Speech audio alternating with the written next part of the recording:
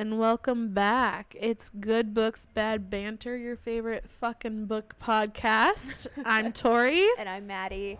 And it's so nice to see you again for another installment of our podcast and our episode. So, what are we talking about today, Tori? I'm glad my mom died. By Jeanette McCurdy herself. Y'all, Such this a good book was so good. Before we get into it, let's do our 3 updates. Yes. You go first. 3 updates. Let me think. Oh, I had my birthday this weekend. You came to that. I did. It was so fun, yes. but I had to leave early. Yeah, but that's okay. You came and we finally had like our get together and whatnot, so that was really fun. What else did I do? Oh, I just showed Tori my haul from thrift shopping. So that was fun because we did it on Sunday. And then I got a COVID shot and a flu shot yesterday. And it knocked you on your ass. In hindsight, I was trying to be responsible, but now that I look back at it, I think it was just stupid because because I got 2 vaccines in one day and my body felt it today.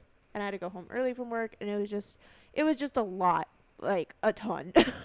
And so, yeah, I'm recovering. I feel a little bit better. I got to nap a little bit today after I came home.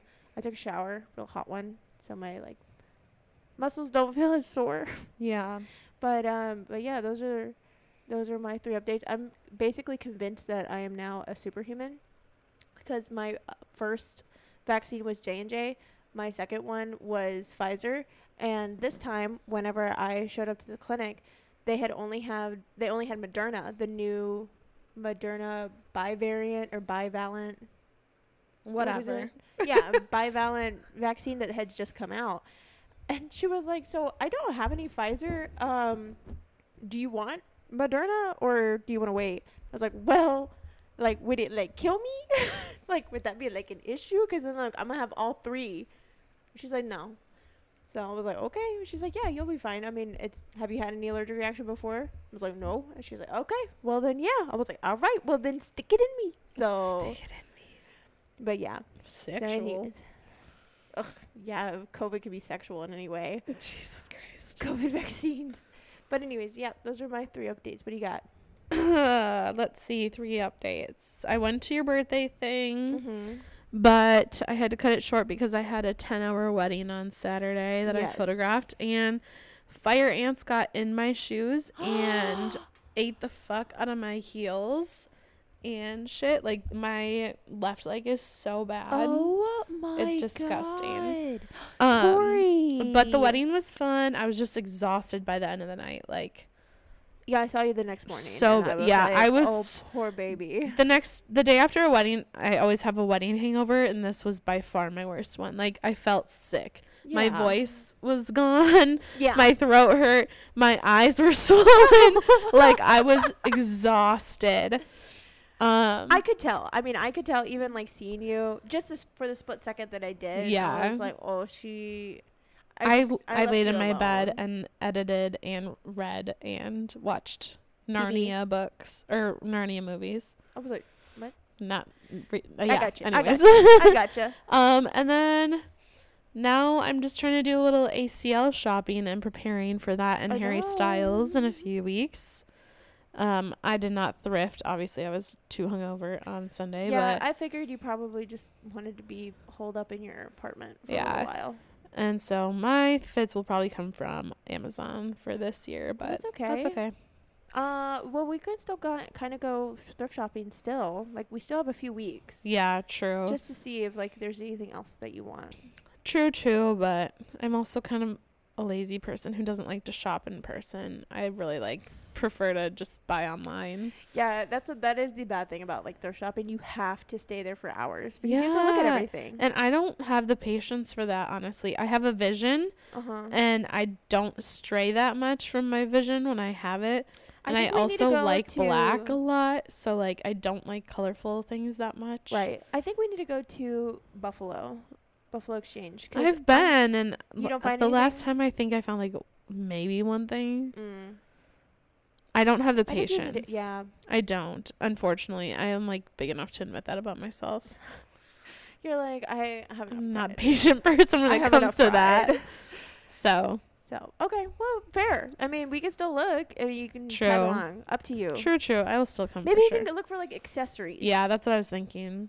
Because I'm thinking of like we're going to Harry Styles at the end of the month, and I'm thinking of getting a beret because I think that would be so fucking cute. And then doing like my makeup really, really cute, like really I'm bright. for sure gonna do some bright ass makeup. Yes. That's how I accessorize. I've realized is my makeup. Mm-hmm. Like I wear a couple of rings. I wear like my classic earrings that I always Right. wear, and then I do fun makeup. That's my favorite thing. I know the makeup is the fun part though, because that's like what It people is. see. So I get it, but like your outfit is also really fun because like if you feel good about your outfit, then you Yeah, feel good about yourself.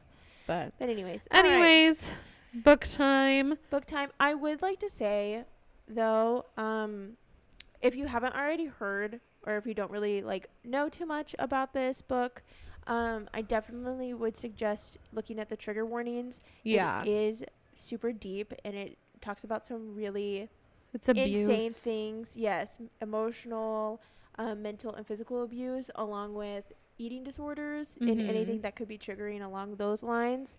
And it's not just one, it's a multiple types. And then also just codependency, anything if that is like not a good place for you or it's a very touchy subject, I would definitely recommend maybe not reading it until you're obviously in a better place. And don't even listen to this podcast. yeah, don't obviously, listen to because this we're at gonna all. talk about the books. So. Right.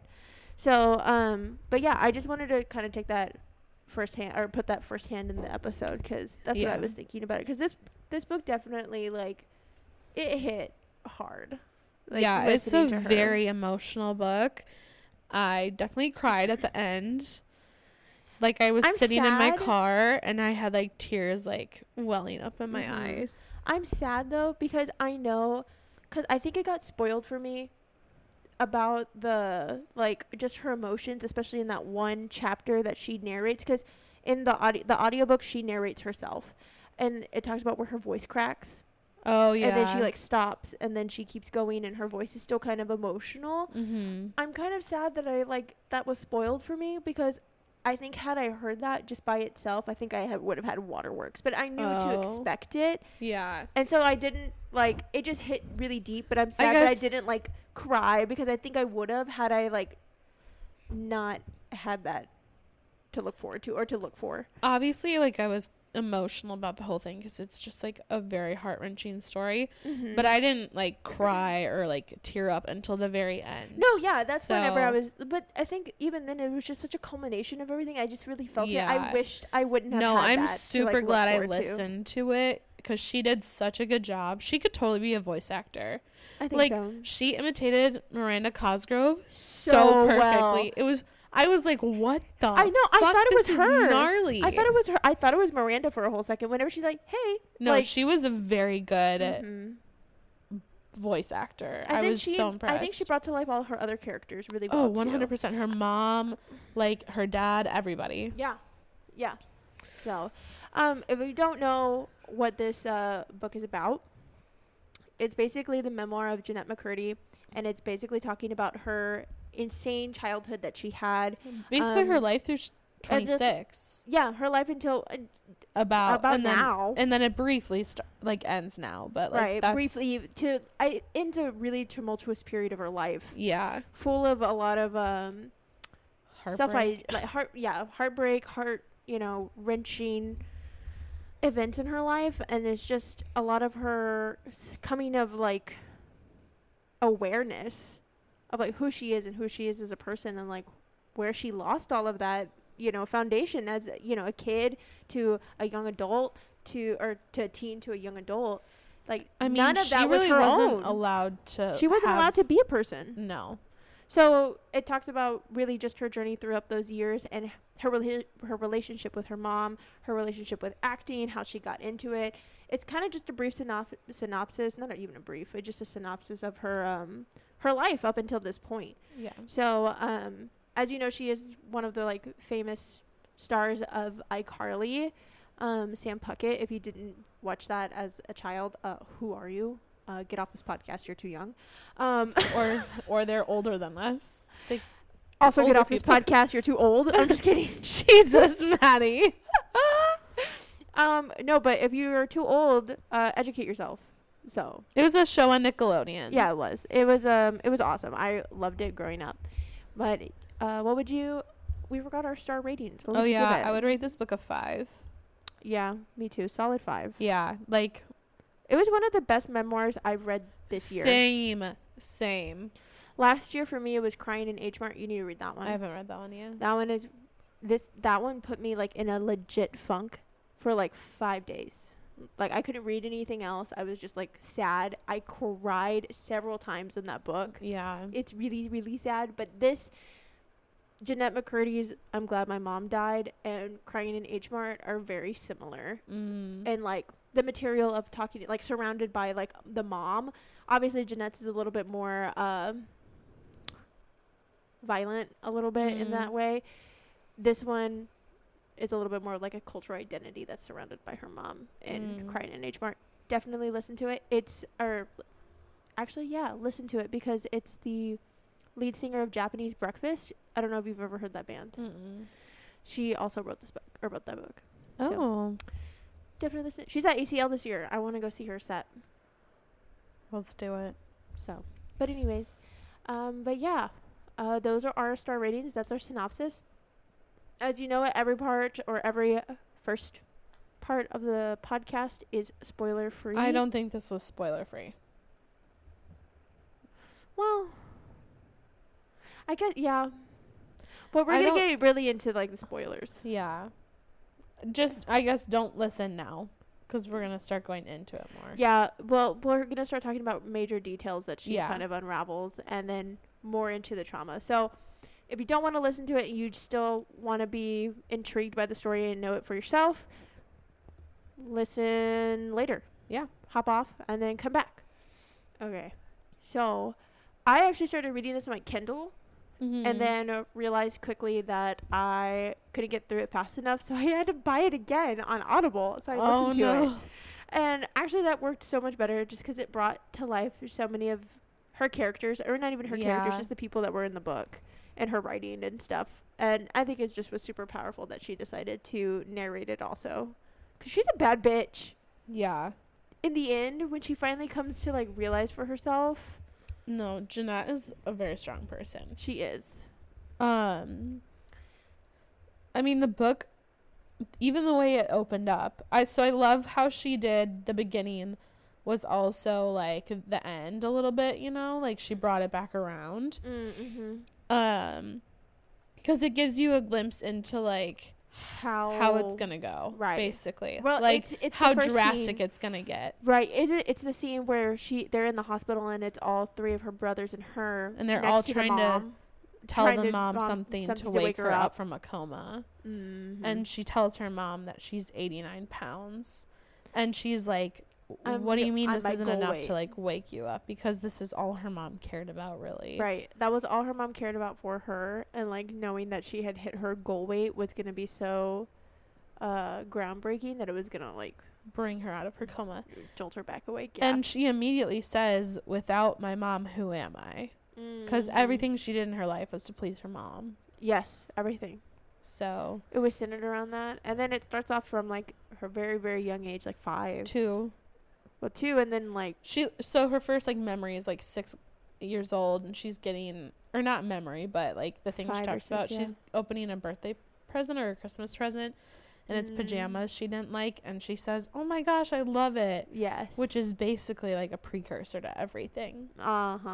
Of pushing down her own feelings to like make someone else feel better. Right. But I didn't realize that she was Mormon. And Me homeschooled. Me neither. I was like, oh, what? Mormon? Shit. Yeah, whenever she said that, I was like, Jeanette McCurdy was Mormon? I had what no the idea. Hell? Had no idea. No, yeah. And then not only that, it was just so surprising to find out that her mom not only was abusive, but she was also a hoarder. Yeah. She was a hoarder, and they all had to sleep in the living room on, like, Costco mats. Yeah. Like the little gymnastic mats that you buy. Because their bedrooms and their beds were so stacked full of stuff. Right. Because everybody had a bed and a bedroom, but nobody could sleep in any of them because it was just full of shit. And they didn't make a lot of money. No. And her mom's parents lived with them as well. So it was 3 kids 2 adults, and then 2 grandparents.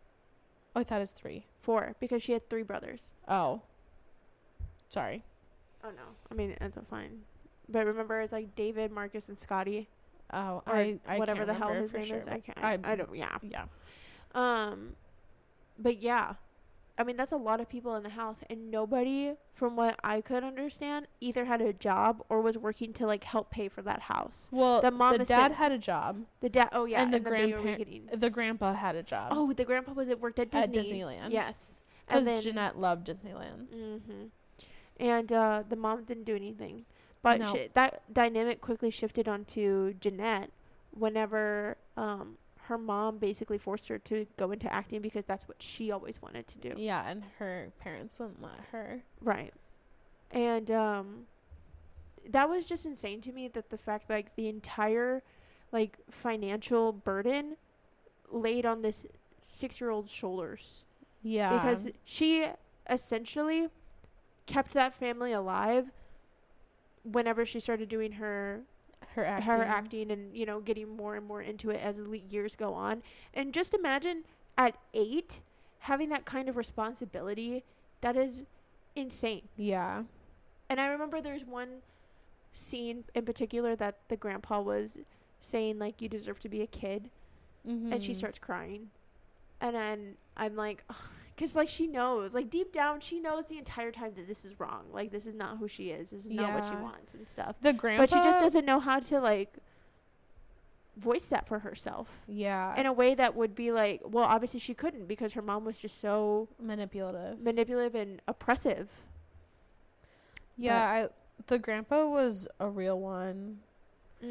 Like, I feel, obviously, like, any adult in that situation should have done more to, like...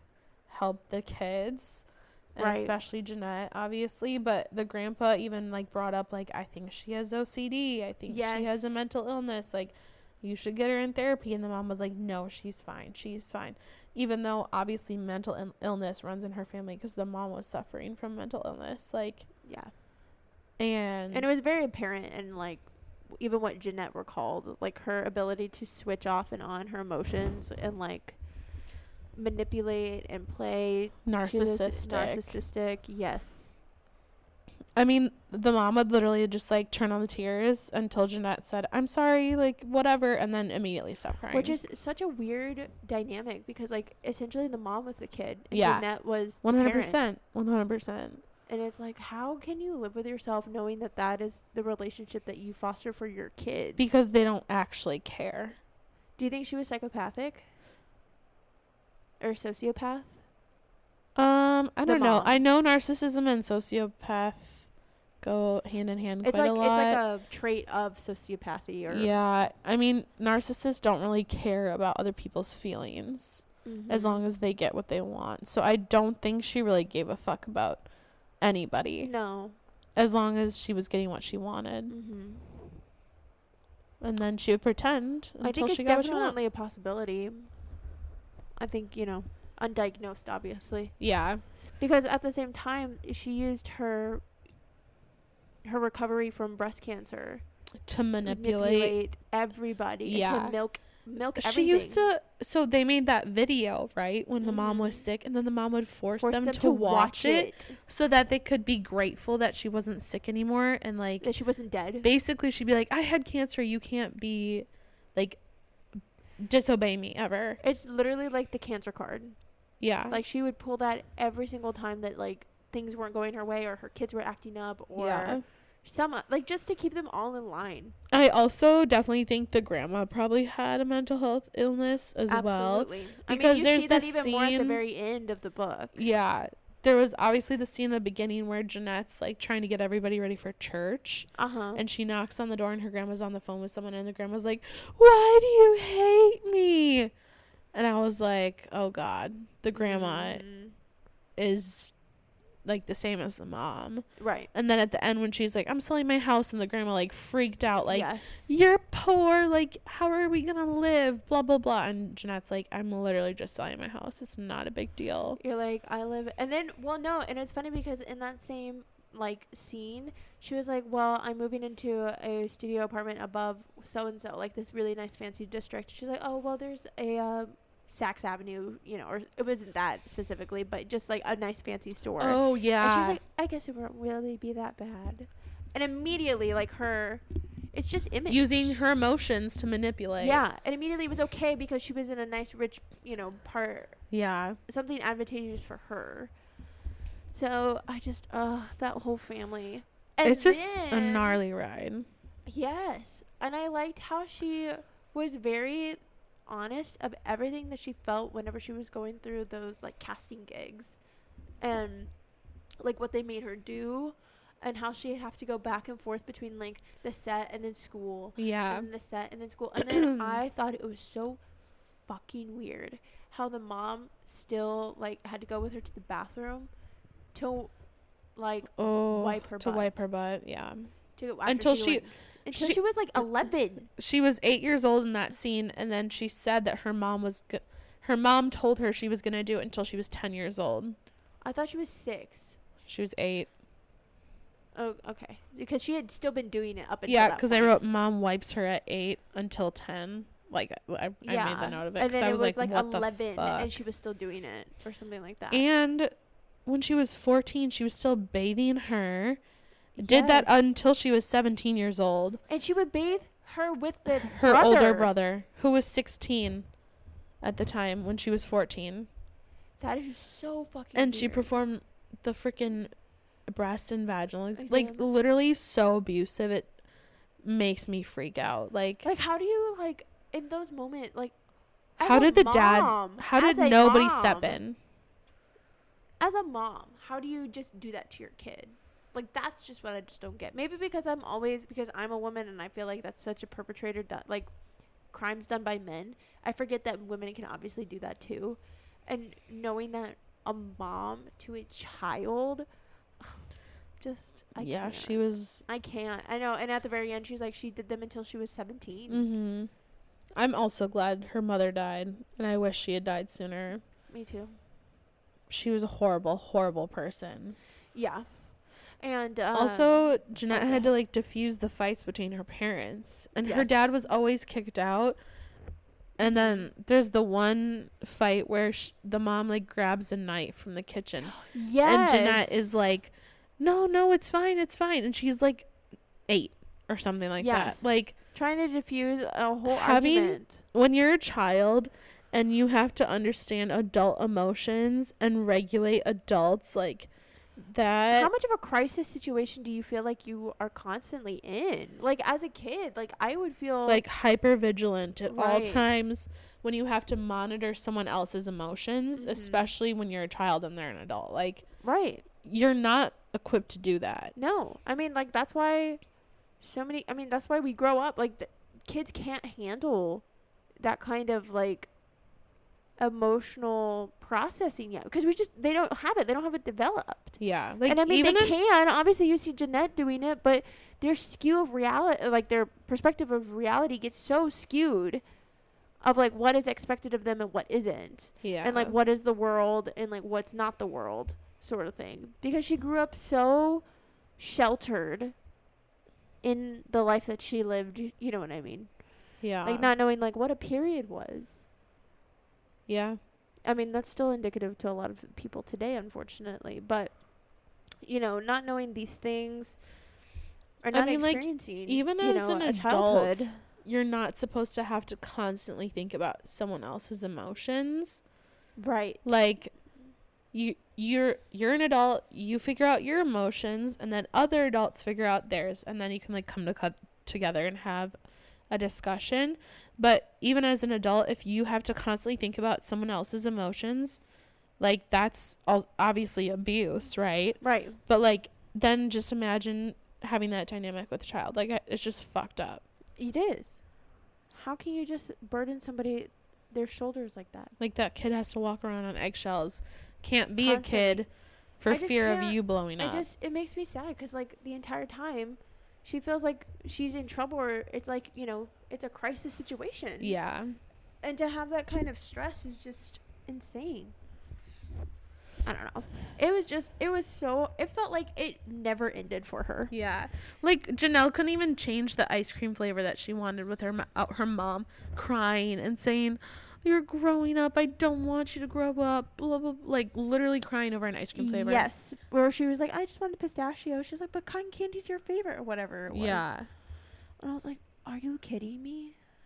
Are you actually kidding me? And then when Jeanette was like, oh, I like want to stop acting, and the mom immediately started sobbing, freaking out, acted like she was gonna drive off the road because she like was so hysterical, was so distressed. Yeah. And then she's like, I'm kidding, I didn't mean it. And then just never mind, immediately stopped crying. Like, okay. And then she put on her favorite song and was all happy-go-lucky. Yep. And she was just like, hey, pretended like nothing happened. Right. Basically. And she was like, Jeanette, why aren't you singing?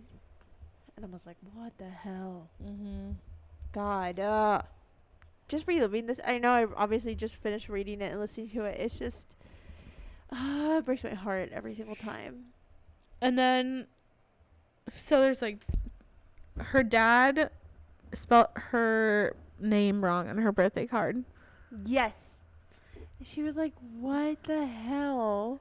And then she's like, that's okay. It's the thought that matters. And then she overhears her mom saying, did you get her the card? Like, how fucking heartbreaking.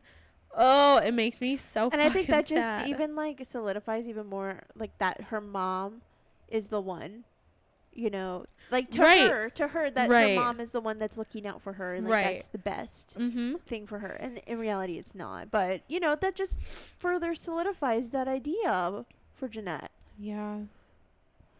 And then I think it's so interesting. Like, I would love to have heard like more of the brothers, like how they were treated. Yeah. Because, you know, like what kind of dynamic they had with the mom. Because obviously, like her and Jeanette, and even Jeanette says it at the very end of the book, that her and her mom were best friends. They didn't have a mother-daughter relationship. Right. They were buddies. Like they were. The mom didn't have friends. Was always like, "You're my best friend." Right. Jeanette said that she was her best friend and her purpose. One of the biggest faux pas that moms can do is say your child is your best friend when they're too young. Yeah. Because like as you grow older, you obviously like y'all's relationship changes. Because I've talked to my mom about this too. Excuse me. You know, as a kid, she was my mom. Like, she took care of me. She protected me. She, you know, gave me guidance. And, like, she taught me a bunch of things. Now that I'm older, because I'm 26 and I have more independence and I have an adult life, she's become more of a confidant, of somebody who I could turn to. More of the best friend. More of a best friend. Because I'm about to, like, you know, I would hope, like, in the next 5 to 6 years, I might have somebody who I think is really special in my life. And I might make a family or have a family of my own pretty soon. And even though she's my mom, and she forever will be my mom, that relationship is no longer she has to care for me. You know what I mean? Yeah. So, yeah. It's just that whole situation and that whole dynamic was just completely wrong. And then I remember whenever she was 11 and she finally got boobs or started getting boobs. Oh yeah. And it's talked through like even before this point how tiny she is, like how little, because she was sitting in a booster seat and she was like until 8. 14. Yes, until 14. But like at the time she was like, I'm still still small enough to sit in the booster seat. At 8. Yeah, and she talks about how repulsed she is by getting older. And having like a woman body. Yes, that she wants to remain a kid forever because that's who she is, and that her career rides on that. And her career at 11. At 11 is when she gets her period, right? No, 11 is when she starts growing boobs. She gets her period at like 16. Okay. Because she gets it really late. Oh, yeah. That's right. Because she starts calorie restricting. Well, she starts calorie restricting at 11. That's what I'm saying. Yeah. Yeah. Okay. She starts because she tells her mom she's freaking out. Yeah, that she's getting boobs. That's and she's like, I don't want to be a woman. I don't want this. I don't like. I want to stay a child forever. And then her mom's like, oh, I'm so sorry. Like, I can help you put that off. And then that's when she starts eating 1,000 calories a day. Or less. It never talks about how. Does it talk about how many calories she's So eating? they do 1,000, but she's like, I realize that if I don't eat all my food, it's even less. So she becomes anorexic. Yes. And her mom basically condones that behavior. And her mom does it too. And she teaches makes it it seem to her. super normal. And then they go to the doctor, and the doctor's like, your daughter is underweight. Like, she is exhibiting like anorexic signs. Like, look out for her. And I remember she was like, And her I mom haven't was like, noticed a difference at no. all. And I remember Jeanette, like, she was thinking the entire time, she's like, Mom knows exactly what's been going on. Mm-hmm. She knows everything that's been happening because we were She doing does this together. yeah. Ugh. Disgusting. I know. She was making her take 14 dance classes a week. I know. How the fuck do you even do that? How do you even have time to breathe? She didn't. She would do 14 dance classes and then acting classes too. On top of it. And I also, something that stood out to me is that Jeanette was way more worried about money than her dad was. Because when her dad took her to her dance class, he was like, oh, I had a snack while you were at dance. And she was like, Mom says those snacks are too expensive. Like, she's going to be mad. Again, she's having to watch out for her mother's reactions and emotions because she knows it is hell for her. Right. And then they go to get a smoothie and she freaks out again. Like, how do we have money for that? And at the same time, like, a kid that's 8, 11, however old she is, was way too young to be worrying about something that small. Like, that is not her job to worry about. And my parents, I remember whenever we were kids, we would sometimes, like, you know, like, well, is that expensive or can we do that? And I remember, like, asking them being young, and they're like, that's not something for you to worry about. Like, obviously, that's something for me and your dad to worry about. Yeah. And I always appreciate my parents never feeling like, you know, they never said, oh, well, we can't afford that right now. Or, like, you know, they would say something like that. They're like, well, maybe for Christmas or maybe for your birthday or maybe, you know, if you save a little bit. Like, it would never was like, we don't have money to do any, like, to live. Yeah. You know what I mean? And even if it was, I think they would never have told us that. Well, and there's a way to go about it without making your child terrified. Or make it feel about like anything. It's their responsibility that, or their fault. Yeah. That we're all suffering. Then, so I'm just going to bring up another part of the story, obviously. Yeah, go ahead. When she starts hearing voices and she thinks it's the Holy Spirit. Yes. And what was so, like, obviously this is her OCD and, like, other issues, but it's like, dude, this many times, this many times, and this many times, of course I'm the Holy Spirit. Like, it's just wild to me, basically. Yeah, how she thought that the entire time it was like her small voice. Yeah. Was her, but it was just the voice that she thought was, Jesus. Mm-hmm. And it ends up just being her OCD. And it's something like rituals. Clench her butt cheeks like 20 times or something like that. For 45 seconds. Oh, that was, yeah. But I was just like, seconds? Wow. Just very interesting. It's like tap this 5 times, you know, blink your eyes like however many times, and like squint your eyes. And I think it was not that it's cute, but that she kind of makes light of it at the end where she's like, I still have to twirl every time I go into the bathroom. Oh, but yeah. That's like she's like, at least that's a fun one. Yeah. But and then there's just like so many wild things I have in here, like the pogo sticking. Yes. Because of one commercial, her mom made her learn how to pogo stick for 1,000 jumps. Yes. And she had to practice every single day until she could do 1,000 jumps without like breaking. So she's like, now I know how to I'm really good at pogoing.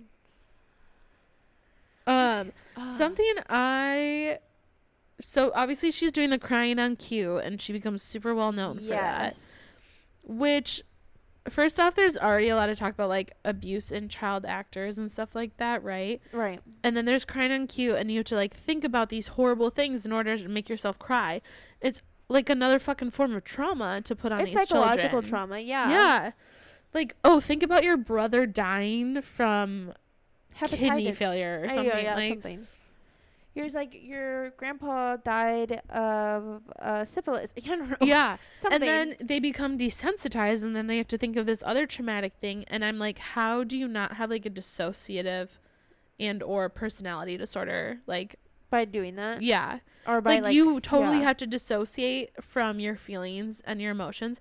And she talks about how like in the shower when her mom does that stuff, she feels like she's not in her body. And I feel like she like totally does suffer from her trauma and PTSD. Oh yeah, she has to. She's like, it's an out of body experience. She tells herself that she has to leave her body to like endure being showered and being examined. And then, yeah, just, like, having to come up with these, like, fake traumatic scenarios as a child to cry for adults. Cry for TV. Yeah. Ugh. And that's why she also wanted to stay young, is because if she's, like, or stay looking young, because even though she's older, she can be on set longer. And that's more advantageous for, obviously, the acting world. Because even though they look young, they can work them harder. Remember? Say that again? How she, even though she's, like, say she's, like, 14, 15, but she looks 11. Oh, yeah. She can work longer hours. Roles. And that's what Hollywood or, like, acting wants. Mm-hmm. Because they're able to work longer. Yeah. Which is sickening. And then, so her mom gets sick a second time, right? Yes. And then she brings up sick how... a few times because it's like, it's sick, but without, it's not the cancer. I can't remember fully. It was like diverticulitis, something like that. It was something to that effect. I can't remember. I don't. Either way, she's in the hospital times. and Jeanette's like, I wrote something. I really like writing. And the mom's immediately like, I hope you don't like writing more than acting. Yes. And she's like, of course I do, but I don't tell mom that. Right. And then she was like, it's a screenplay. She's like, well, what's it even about? And she's like, how they convince her, and it's a boy or like an actor, and he's like convinces his best friend to get their two single parents together. And she's like, that's already been done in The Parent Trap. Oh, yeah. And she'd never even seen The Parent Trap. And then years later, she watched it, and she's like, oh, yeah, it is a knockoff or whatever, or something. Or it might not have been years, but... Another thing, just like the ice cream thing and the not wanting to act thing, is this situation doesn't even happen, but Jeanette predicts it to happen, so she never even talks about it. How her favorite color isn't the same as her mom's, and she wouldn't say that to her mom because she knew already how her mom would react. Like, and that just goes to show how much she's walking on eggshells, because she's like, if I tell my mom that pink isn't my favorite color, she's gonna have a fit. She's gonna freak out. Right. She's gonna have a fit. And then the way Jeanette says it in her mind is, it's really true love. Because my mom cares that much about me. And it's like, that's how the abuse happens. You are convinced it's caring when it's control. Yeah. And it's fucked. It gives me a lot of what is that mom that basically manipulated her kid to be sick? Munchausen syndrome. What are they called? What's her name? Fuck. It's on the tip of my tongue. It's a Hulu show. It is, with Joey King. Yeah. Well, fuck me, I can't think of it. I can't think of it either right now, but shit. I know. It's gonna drive me nuts. Shit. I have to look it up. I'm sorry. Because I can't. Whenever you say their names, I'm gonna be like, yes. I know. Joey King. Munchausen movie. It was called The Act. Mm-hmm. And Gypsy. Yes. And Dee Dee is her mom. Gypsy and Dee Dee. Yeah. Yes. That's a gnarly story. That's a gnarly story, and it gives me a lot of like parallels with this. Maybe not to that extent, but like she doesn't make her daughter sick, but obviously you think your abuser is saving you, basically. Yeah. Looking out for you.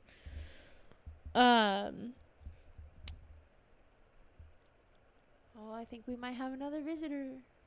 Mona, she's coming out. Oh, I was like, what the fuck? Is there a ghost? No. You literally just made me freak out. Sorry. The way you said, we have another visitor. I was like, and I'm gonna die. No, it's a little four-legged visitor. We had to kick the boys out because they were... The dogs? Yeah. Well, the boys. They don't know that they're talking about Teddy and Kirby. Oh, yeah. Teddy and Kirby are the boys. It's a husky and a corgi. Yeah, we had to kick them out because they wanted to be on the bed, and Teddy is obviously a big dog, so he can't just like sit here, even though he's a sweet boy. And then Kirby reacts to everything, so Mona's the only one that gets privileged to be around in here. What are you looking at? Sorry, I'm looking at a lot of my notes. We've already talked about a lot of it. We have. Oh, I wanted to go back really quick. Yeah. Isn't it crazy how she thought her birthday wish was the sole thing to keep her mother alive? Yeah. And like to keep her cancer away. And for every birthday wish every year was that. Okay, so now she's on iCarly at 14, and she meets Miranda, and her and Miranda become good friends. Yes. I fucking love that they were good friends. I'm glad that yes, I didn't realize how close they were, and it made me so happy to know that she had somebody, there. And I remember it was like her first friend. Yeah. And it was so cute because, like, she gave her a basket and $100 gift card for, like, movie snacks and stuff. Yeah. And she felt so embarrassed just getting her a fuzzy journal and a stuffed animal. But then Miranda was like, thanks for the stuffed animal. And I love journals. I can't wait to get back into journaling anyways. I know. I was like, she never made her feel bad. I know. It's so sweet. Hey, Moni girl. And then she has her first kiss with Nathan Kress on the show, who plays Freddie. Yes. And she talks about how much she hates that. Yes. And how it's so awkward. And how the directors are so mad because she won't move around and make it look real. And so then she starts talking about the creator, who obviously is Dan Schneider. Yes. The dude who was fucking creepy as shit to all of Nickelodeon, especially to Victorious and iCarly. Mm-hmm. To the point where towards the end of his career, he had to sit in a box away from everybody. Yes. Which I thought was crazy. I know. And then he's like, oh, you're going to get a spin-off show. And then, like, started massaging her. And he, like, pressured her to drink alcohol before. Fucking weird. She was 21. I was so creeped out by that. He's such a creep. Oh, yeah. Fuck him. Another abuser. But... so then she had to deal with that at work on top of her mother already being fucking abusive. So this poor girl, like, could not escape it. Nowhere. There was no outlet for her. Yeah. And that's the reason why when she was really young, she liked church. Because even though she wasn't, like, super about, like, the church, it was just a reprieve from being at home for 3 hours. She got to not have to worry about being at home and being in a hoarder's house. Yeah. And dealing with her mom. So then she gets her period at 16 while she's on the show. And I thought it was interesting that the first thing her mom said was, I'm so sorry. And then her, like, makeup person was like, congratulations. Yeah. Like, the difference in the two things. Like, congrats, you're a woman, honestly, versus I'm so sorry. Like, now you're gonna get bigger, basically. Whenever I got my period, I think I was 13. And yes, I was 13. I was just going into 8th grade. And, or maybe it was 12. I don't remember. Anyways, 12 or 13. And I remember getting it, and I was, like, kind of weirded out by it. Because I was like, man, I'm, like, not a kid anymore. But my mom never was, like, she's like, it's going to be okay. Like, she was comforting the entire time. Yeah. She wasn't, like, I wish maybe, like, I would have been told earlier, and it would have been like, yes, like, means you're a woman. Like, you're becoming, like, a young lady. Yeah. Like, congratulations. I felt like it would have been, like, celebratory. Maybe I wouldn't have felt so weirded out by it. But then again, I mean, it is just, like, puberty itself is just a weird time. Yeah. I feel like mine was made to be, like, no big deal. Like, I got mine in 6th grade, so I was a little bit younger. Mm-hmm. But she talks about how the girl in, like, how her friend, her mom and her aunt and, like, her grandma or whatever took her out to dinner to celebrate. Yeah. Like, sorry, but that's how fucking periods should be. Like, we're gonna fucking celebrate. Like, have you seen those things about, like, having period parties? Yeah. I think that's so cute. I want to have, if I have a daughter, I want to do that for her. Yeah. It's just interesting, the juxtaposition of, like, her mom versus, like, it was like an ending for her. Yeah. And then Jeanette immediately was like, I know what I have to do. I have to restrict more calories, basically. Right. But I also had no idea that she got into country music for a little bit. Yeah, no clue. No idea. I felt like that was completely from, like, left field. I was like, okay, cool. They're obviously just trying to, like, capitalize on anything they can. Mm-hmm. But she talked about how she would work during the week, fly to Nashville and work all weekend on songwriting, and then fly back to LA and act. Like, that's exhausting. And she talked about how she didn't, like, write any of the songs, and she thought they all sucked. They were terrible, and her mom was so, like, enamored with all. Not on the computer, Moni. I know you really like the computers. She likes to. She always They're probably liked so to. warm. I know she's always liked to do that. Sorry. That's a cat thing. It is. She's rubbing her face on all the electronics right now. She is. So sorry. But anyways, what were we saying? Well, she was in Nashville, but then her mom's cancer comes back. Yes, and she finds out her mom doesn't even own up to it. She finds out in an email. Yeah, her mom won't even tell her. Like one of her brothers. And she's like, "Did your cancer come back?" She's like, "No. How could you say that?" This is when Jeanette's on the road for her country music. Yes. And her mom calls her 5 times a day. How do you even? I can't. How do you have that time? Like, that's all you do is talk to them. Right. And then her and her lead guitarist, who's like sometimes on tour with her, sometimes not, who's 27 and she's 18, is her first kiss, which that's a little bit of a sketch age difference if you ask me. Yeah. 10 years when you're only 18. Like, no, thank you. Nearly 10 Thankfully, years. like, he doesn't like push it too far. Like, right, all it is a kiss, thank God. Yes. But I mean, it gets worse like later. Because you're like, what the hell? Yeah. With her other, like, men that she decides to entertain. And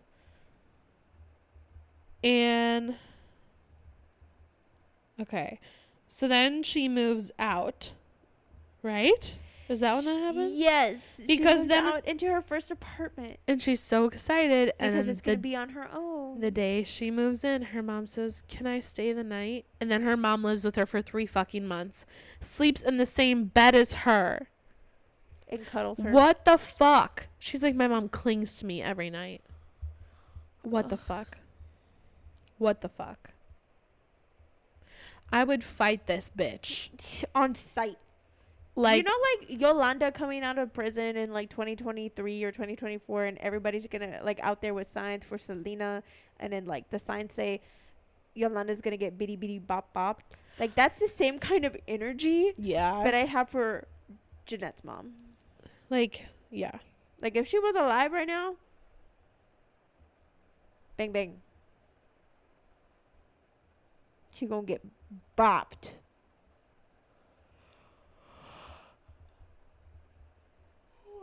So sorry. There was a little yawn. So let's move on to now, like, when she gets cancer. When she gets her cancer for the second time and the final time. Well, or when it comes back. Because then that's whenever, because that's also around the time of her country music. And that's she's also got cancer when like, she moves in with her, because she's in the wheelchair when she moves in with Jeanette, when Jeanette moves out. And the dad has to like pick her up out of the. I thought the wheelchair was after she had lived with her. No, it's like when she moves in with her. Are you sure? Yeah, I'm 100% sure. I have the notes. Oh, okay. I promise. This is why I have the notes, because it helps me keep everything straight. Yeah, but then she sees her for the first time after like a few months, and she like looks weathered. Well, it's because her and Jeanette get in a fight because she lies about going to have a sleepover with Miranda when really she's gonna go hook up with her like 30-year-old boyfriend.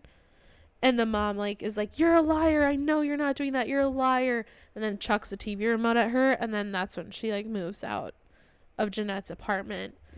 And her boyfriend comes and picks her up drunk to take her to a hotel room because he broke up with his girlfriend, who he's been cheating on with Janelle. You keep saying Janelle. Do I keep saying it? Yes, you keep saying Janelle. God damn. I don't know why. I think it's because my mom's obsessed with the Teen Mom. And so she talks about them all the time. Yeah, Jeanette. I'm sorry. I feel like that's so disrespectful that I said that. Oh, it's okay. It happens. I don't mean it in a horrible way. But he's been cheating on his girlfriend of 5 years with Jeanette. And then he realizes what he's done, and he is like, "We were gonna get married." But he's doing it to manipulate her into doing stuff with him. Yeah, he's like, "You won't even have sex with me." Yeah. And then he's like, "Well, can I at least get a blowjob since I ruined my life for you?" Like, fuck off, you little fucking fuck. That's another man I could fucking murder on sight. Hell like, yes. No. That makes me livid. I hope he feels like garbage and everyone knows that he is garbage. I I'm sure he is. God damn. What a piece of shit. It makes me so mad to think about. But then they're together for a year. Mm-hmm. And she's like paying off his debts, and he's like an alcoholic. Yeah. And she talks about how half the time it's good, half the time it's bad. Yeah, but compared to her parents, like, she's like, this is great. So much better than my parents. And it's not. It's exactly like, it's like becoming what her parents' relationship is. Yeah. And then they go to Hawaii together. Yes. And her mom sees the paparazzi pics. Yes. And this is the infamous emails. Yes, because she's been trying to cover it up with her gay best friend, Colton. Why did I want to say Holden? This is not the love hypothesis. Colton with 3-way calls. Yeah. Because they want to think that it's just Jeanette and Colton in Hawaii, but she's got her boyfriend there with her. And then her mom sees the TMZ pictures and sends her an email saying that she's a slut. And a whore, good for nothing. Yeah, like, I'm not your mother anymore. P.S. Send money for the fridge. It broke. Like, the fucking audacity. Like, this is the thing. Like, she doesn't care unless she needs something. Like, she's like, I'm disowning you. Your brothers don't want anything to do with you. Yes. Oh my God. How do you say that to how do you say that to your kid? There's no logical. No, there's no understanding logical to it. Reasoning or purpose. But she she put her phone in the safe for the rest of the vacation. Mm-hmm. And when she turned it back on, she had 22 emails and 40 plus missed calls. Yes. From her mom. Yeah. What the hell? Oh my. And then I just remember she's like, I guess I'll go start going through the emails, and they're all just the same thing. Yeah. Well, and then just berating her. She responds to her mom and is like, can we talk about this? And her mom was like, yes. And then they never talk. Never. Her mom just acts like nothing happened. Mm-hmm. Because she obviously does not want this, like, emotional and financial support to end. Right. And, like, being able to abuse her, basically. But her mom's super sick, and they're going to Wendy's for her birthday because her mom wants to be able to play the pity card. Like, oh, my daughter's so rich, but I just went to Wendy's for my birthday, even though I'm sick of cancer. And I remember Jeanette saying that. She's like, all she wants to be able to do is tell the, like, women at church that even though we have all this money, that she's so humble enough that she can, like, suffice having just a dinner at Wendy's. Yeah. But that's when she has a seizure. Yes. And she's taken to the hospital. And that's where she's put in her first coma. Like, they don't know whether or not she's going to wake up or not. Yeah. And then she does, doesn't she? Yeah. Yes. Oh, also, in those emails and stuff, she, like, tried to turn her fans against her. Yes. And she told her that she caused her cancer. Yes. Yeah. I forgot about that. But yeah, she, like, was posting in the forums and was, like, trying to get her fans to hate her. And I remember in one of the emails that her mom was saying, you never deserved these fans. I did. Yeah. I'm like, because she's a fucking narcissist. God damn. Also, like, her dad is so apathetic. So apathetic. Like, obviously he's being abused as well, but, like, he just find out doesn't. Also like, he's not even the dad. Yeah. He's not a biological father. I was like, what the fuck? I know. I was like, can anything else happen to this poor girl? Literally, that one took me for a loop. I was not expecting it. No, never would have expected it. I was like, what? Like, what? And then Colton and Miranda took her to see her dad. Yes. And then the dad knew, but the mom fought him for custody and won. Because moms always win custody. Against... Like, not always, but most of the time the judge will usually say that, like, the mom usually wins. And sometimes it really sucks because there are some good men out there that would be better fathers than the moms would be. 100%. Like, you know, I'm not saying that it happens all the time, but the court favors mothers. Yeah, which is weird because it hates them. It hates women. Right. You know. I don't know. Our justice system is fucked. Anyways. Yeah, to say the least. That's like bare minimum. Yeah. But what else were we saying? So let's see. Mom has a seizure. Dad's apathetic. iCarly ends. Yes. And she's going back and forth from filming Sam and Kat to the hospital. And she talks about how ashamed she is of her role as Sam. Mm-hmm. Like, throughout the whole book. And, like, she really talks about it when she gets to Sam and Kat. Because then she's doubly ashamed because Ariana's, like, career is popping off. And, well, yeah, Ariana was able to do all these different things that she was told that she weren't possible for her. Yeah. And they were, like, rewriting the script so that Ari could miss days, but Sam wasn't allowed to take movies because she couldn't miss days and stuff like that. There was no way that she could be written out of an episode. And because her agents kept saying, like, everybody likes the easy girl, like, everybody likes the one who... The team player. Yeah. Is agreeable with everything. And so she, like... Which is so shitty to be like, yeah, be the team player, be the one that... The sacrificial lamb, essentially. Yeah. And I like how Jeanette's like, I was not in a good place to be supportive of her. No. Like, obviously now she's, like, supportive, but she's like, I saw this girl who got to do everything I ever wanted when I was just, like, in the lowest place ever, and she just couldn't. I know. Like, I thought it was so interesting that her breaking point was whenever Ariana came sauntering in talking about how she went and played charades with Tom Hanks. Yeah. She's like, that was it. That was the final straw.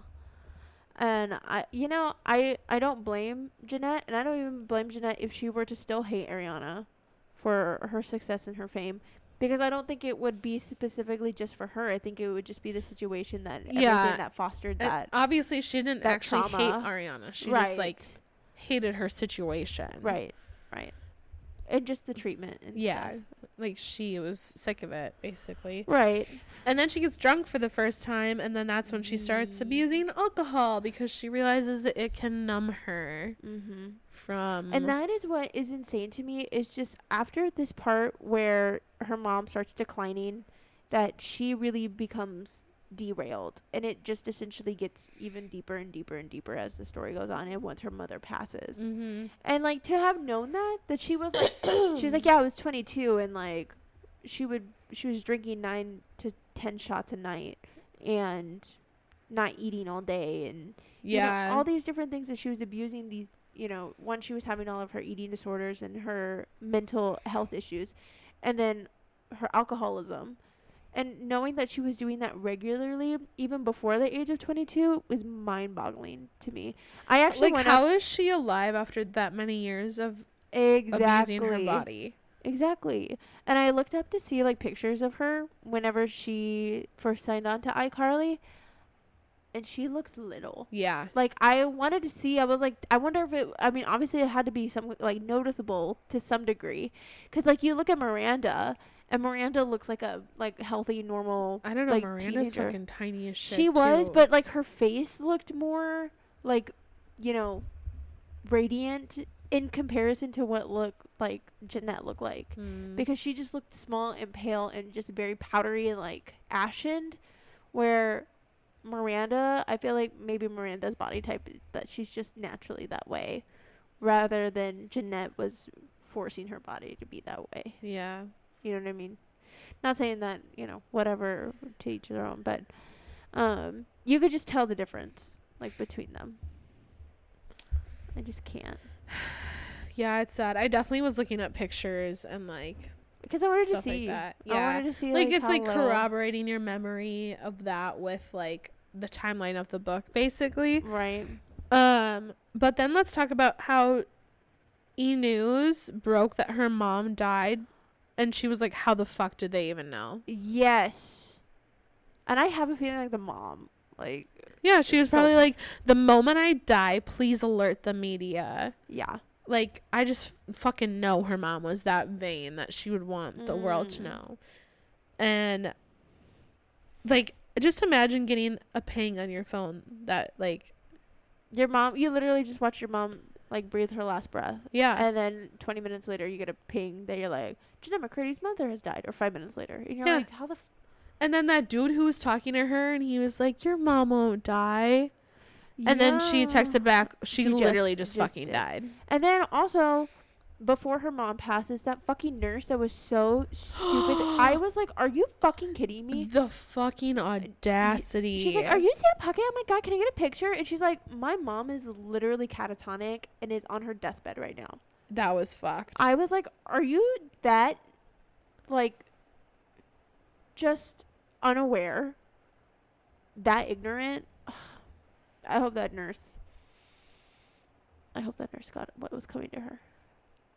Because that's just how. Yeah. How do you do that? Insensitive. When someone is in such an awkward position in their family and their parent is on their deathbed, fuck you. That's all I have to say. It's just fuck you for that shit. Yeah. The next, like, obviously she's still filming and stuff, but I love when the show ended and she said fuck no to the hush money. Yes. The $300,000 in hush money. She's like, that sounds like hush money to me. And they're like, no, it's a gift. Yeah. And she's like, absolutely not. I'm not going to take that. And I love how then she's like, I'm going to work on myself. And she's got this new Netflix deal or whatever. And she's like, I'm going to focus on myself, blah, blah, blah. And then I met Steve. And I was like, you were so close, Steven? babe. Yeah. Yeah, I know. She's like, I'm gonna do it. I'm gonna change. Hello. Yeah. Literally, like, comes in. And, like, for a whole second, I thought he would, like, be the person for her to be supportive. Well, for whole hot second. And then he made her go to therapy. Having, like, yes. And then he starts having his, like, he says he's Jesus reincarnated. Episodes. Yes. I was like, oh no. Immediately when he said that, I was like, he's got schizophrenia. Yes, same. I was like, dude, schizophrenic. Okay.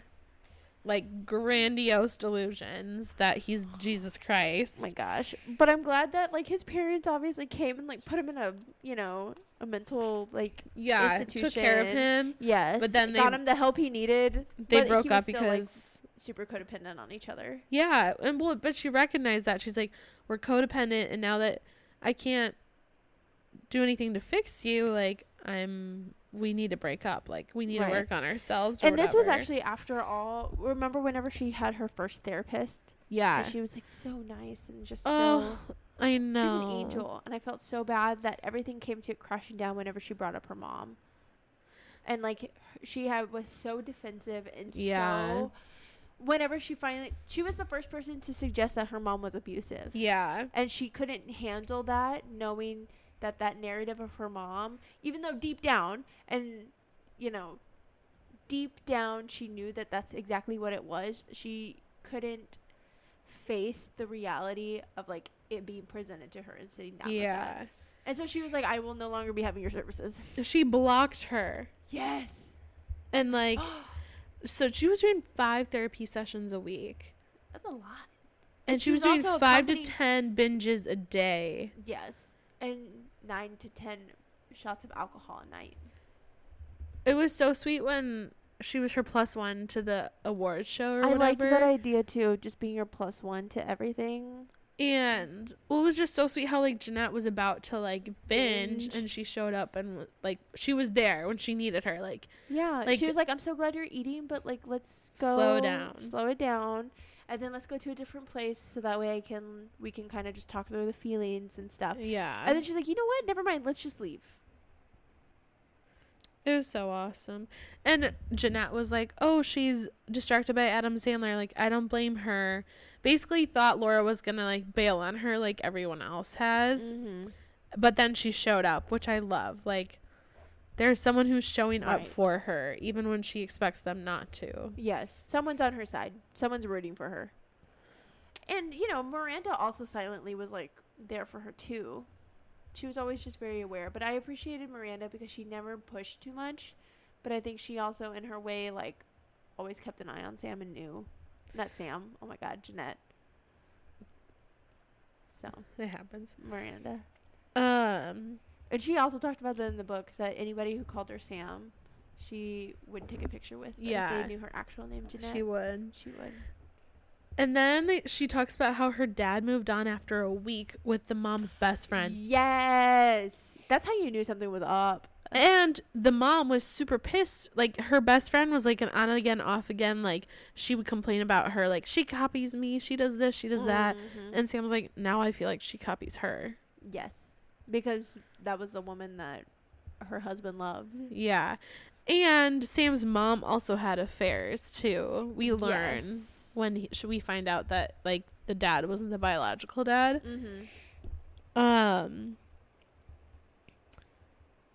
The bio dad one really threw me or whatever, but I'm telling you, I was not expecting that shit at all.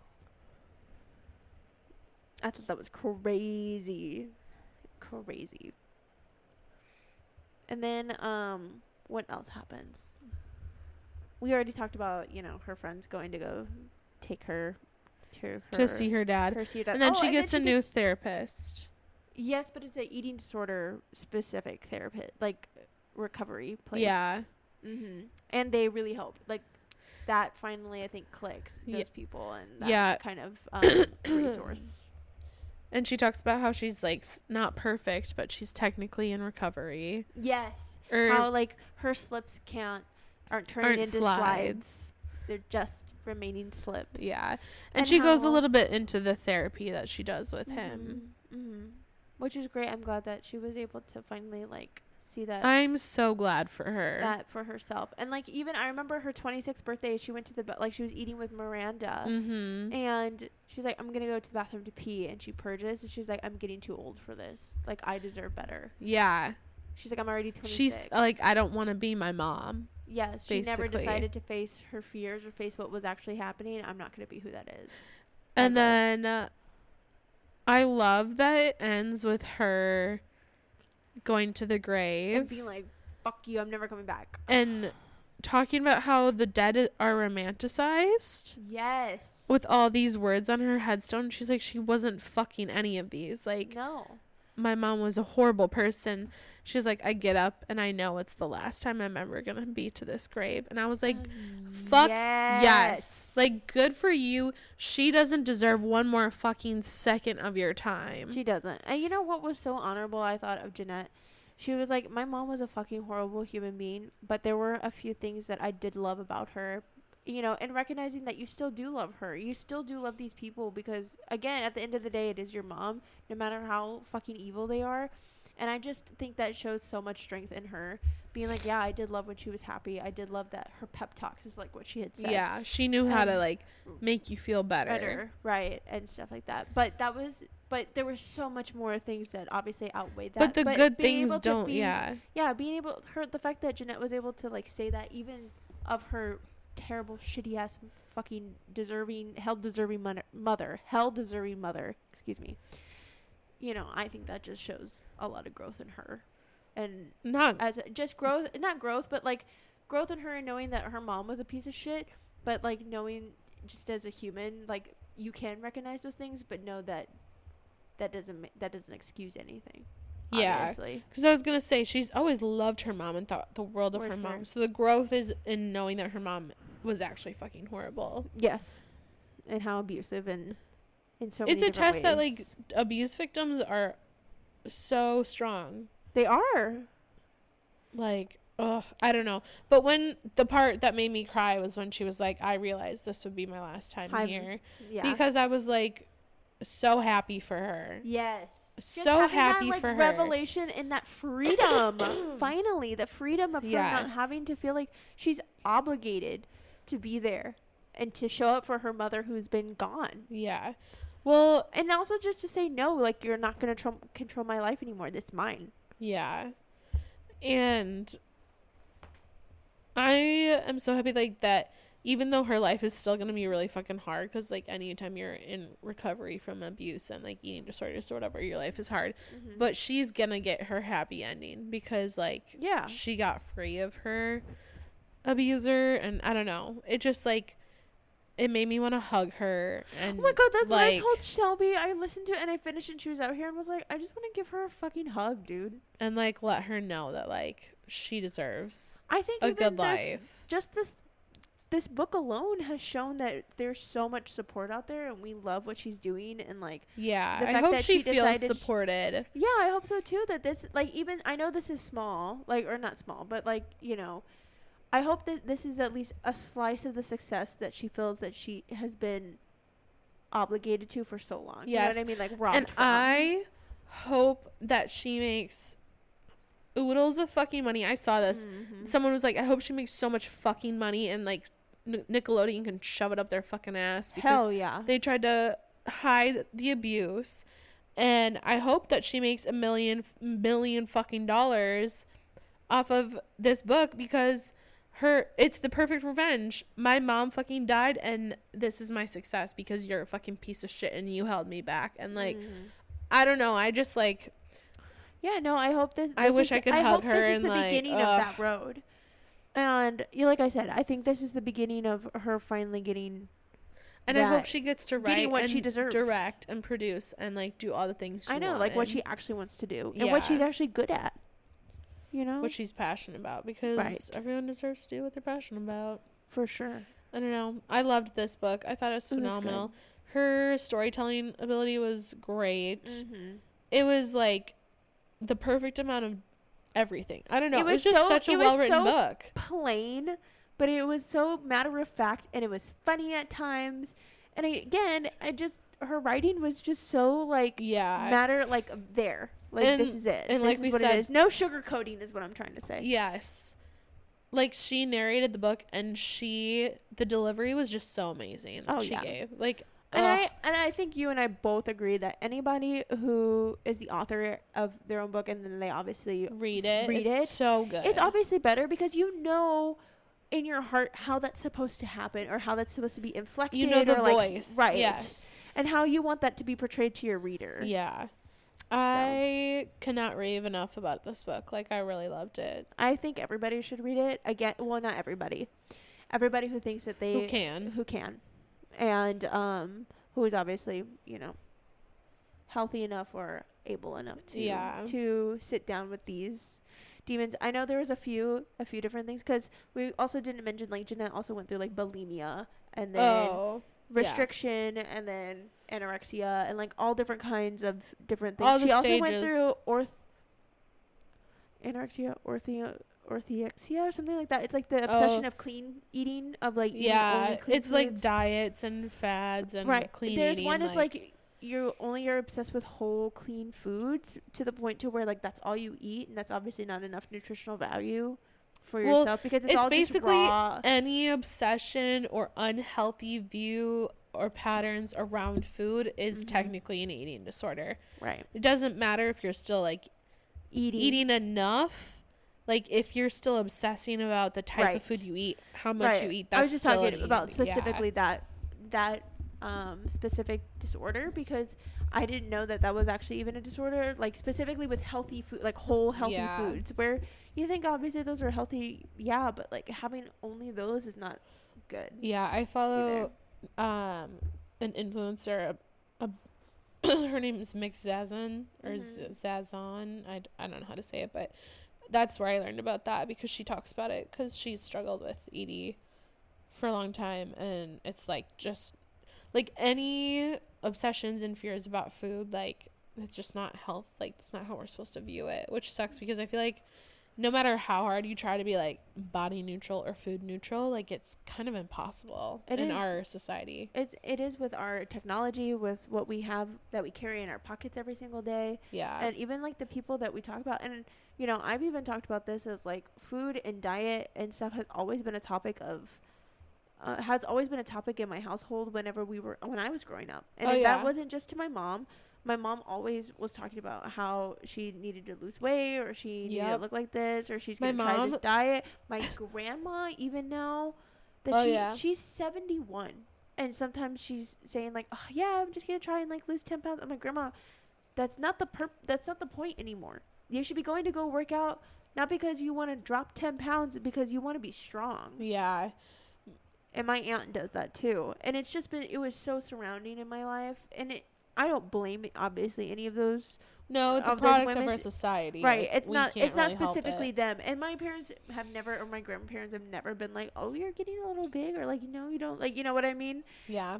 I don't know if you know what I mean, but they've never told that to me. They've always like been supportive of like obviously what I look like, but indirectly, like that kind of influence for sure, you know, rubbed off on me. I mean, we grew up in the early 2000s when the gothic, the 90s and early thousands, when heroin chic was I was about to say heroin chic. Yes, that was it. No curves, no low nothing. Rise, like the tabloids were fucking horrendous. Yes, low rise jeans, which really is not even a fashion piece or even a piece of clothing, because you have to have the body for it to actually look good, because low-rise jeans don't look good on anyone unless they have no curves. I don't think they look good no matter who you are. I think they're terrible. I think they need to be burned. The fact that whoever decided to think that low-rise jeans were cute, die. Oh, wow. Disintegrate now. Because they're not. Anyways, my last two things I wanted to point out were two quotes that I like wrote down that she had said. She said, "Grief is a perfect scapegoat," and I was like, "Yeah," because like you can just kind of put everything like to grief. You know, like you justify all of your means and all of your actions to grief. It's like it's a perfect scapegoat. In the sense, like, and then not actually like acknowledging own up to it. Yeah. And then another one is like she was talking about how it was exhilarating I can't remember like word for word. I remember like writing it down earlier today. I forgot to take a picture, but she was talking about how she enjoyed that by pushing her fingers down her throat, she could undo the mistakes she had made. And, like, that brought her peace. Or not peace, but, like, made her less anxious, obviously. Control. Over her life, yeah. Right. And I was just like, oh, so sad. But, anyways, those are my last comment remarks. If you haven't read this book, you have to go read it. I know we just totally discussed it. And we obviously recommend the audio version. Yes. Please go do the audio version because she just a phenomenal job of just bringing the story to every single color it could be. So definitely do that. Let's end it on like something positive. What other books are you reading or listening to right now? What am I thinking about reading? I don't know. I've been looking for a new audiobook to listen to. I'm kind of in a rut. Well, now we have to read ACOWAR. Oh yes, ACOWAR, whatever you want. Whatever. A Court of Wings and Ruin. Which, okay, maybe I'll save this commentary for the episode next week. Anyways. Yeah. But I just finished a book called Reckless Girls by Rachel Hawkins. Ooh. She did The Wife Upstairs. Oh, yeah. And I loved it.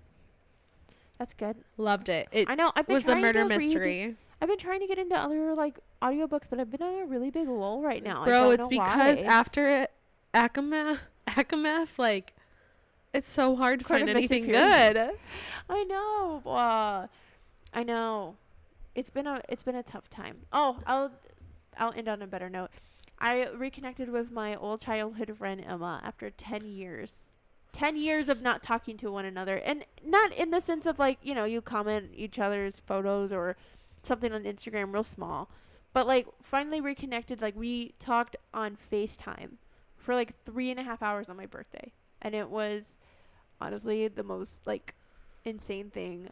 It was awesome. It felt like we had not talked, I think, for like since like 16. So like 15 or 16. So like 10 or 11 years. We obviously knew each other and stuff, but like, you know, kept each other with Facebook. But like to have done that again, that was insane. So Emma, if you're listening to this, I love you. So yeah, I'll just leave that on a happy note that no matter who your friends are, if they're really true friends, they'll always be in your life if you need them. True that. True that. It's late. It is late. Okay. So don't forget that next week we're doing A Court of Wings and Ruin. And you better buckle your asses up because it's a long one. It's going to be a long one. As you know, it's always going to be a long one with those. So with that, I hope everybody has a great weekend. Make sure you follow us on anywhere you can get your podcasts. Even if you follow us on Spotify, go to fucking Apple and go follow us there because we rate, review, subscribe, follow. Yes, follow us on Instagram, follow us on TikTok, follow us on Instagram, Good Books Bad Banter, all one word. Same thing with TikTok, Good Books Bad Banter, all one word. That's where you can find us. Yeah, and leave a like and review because we obviously like it. We just want to keep bringing you the pod. Yep, and then get better equipment to make even better episodes, to make even better ratings, and even a better time and a better podcast. We just want to keep talking about all the books. Absolutely. All right, guys, y'all have the best week, and we'll see you on the next one. Later. Bye.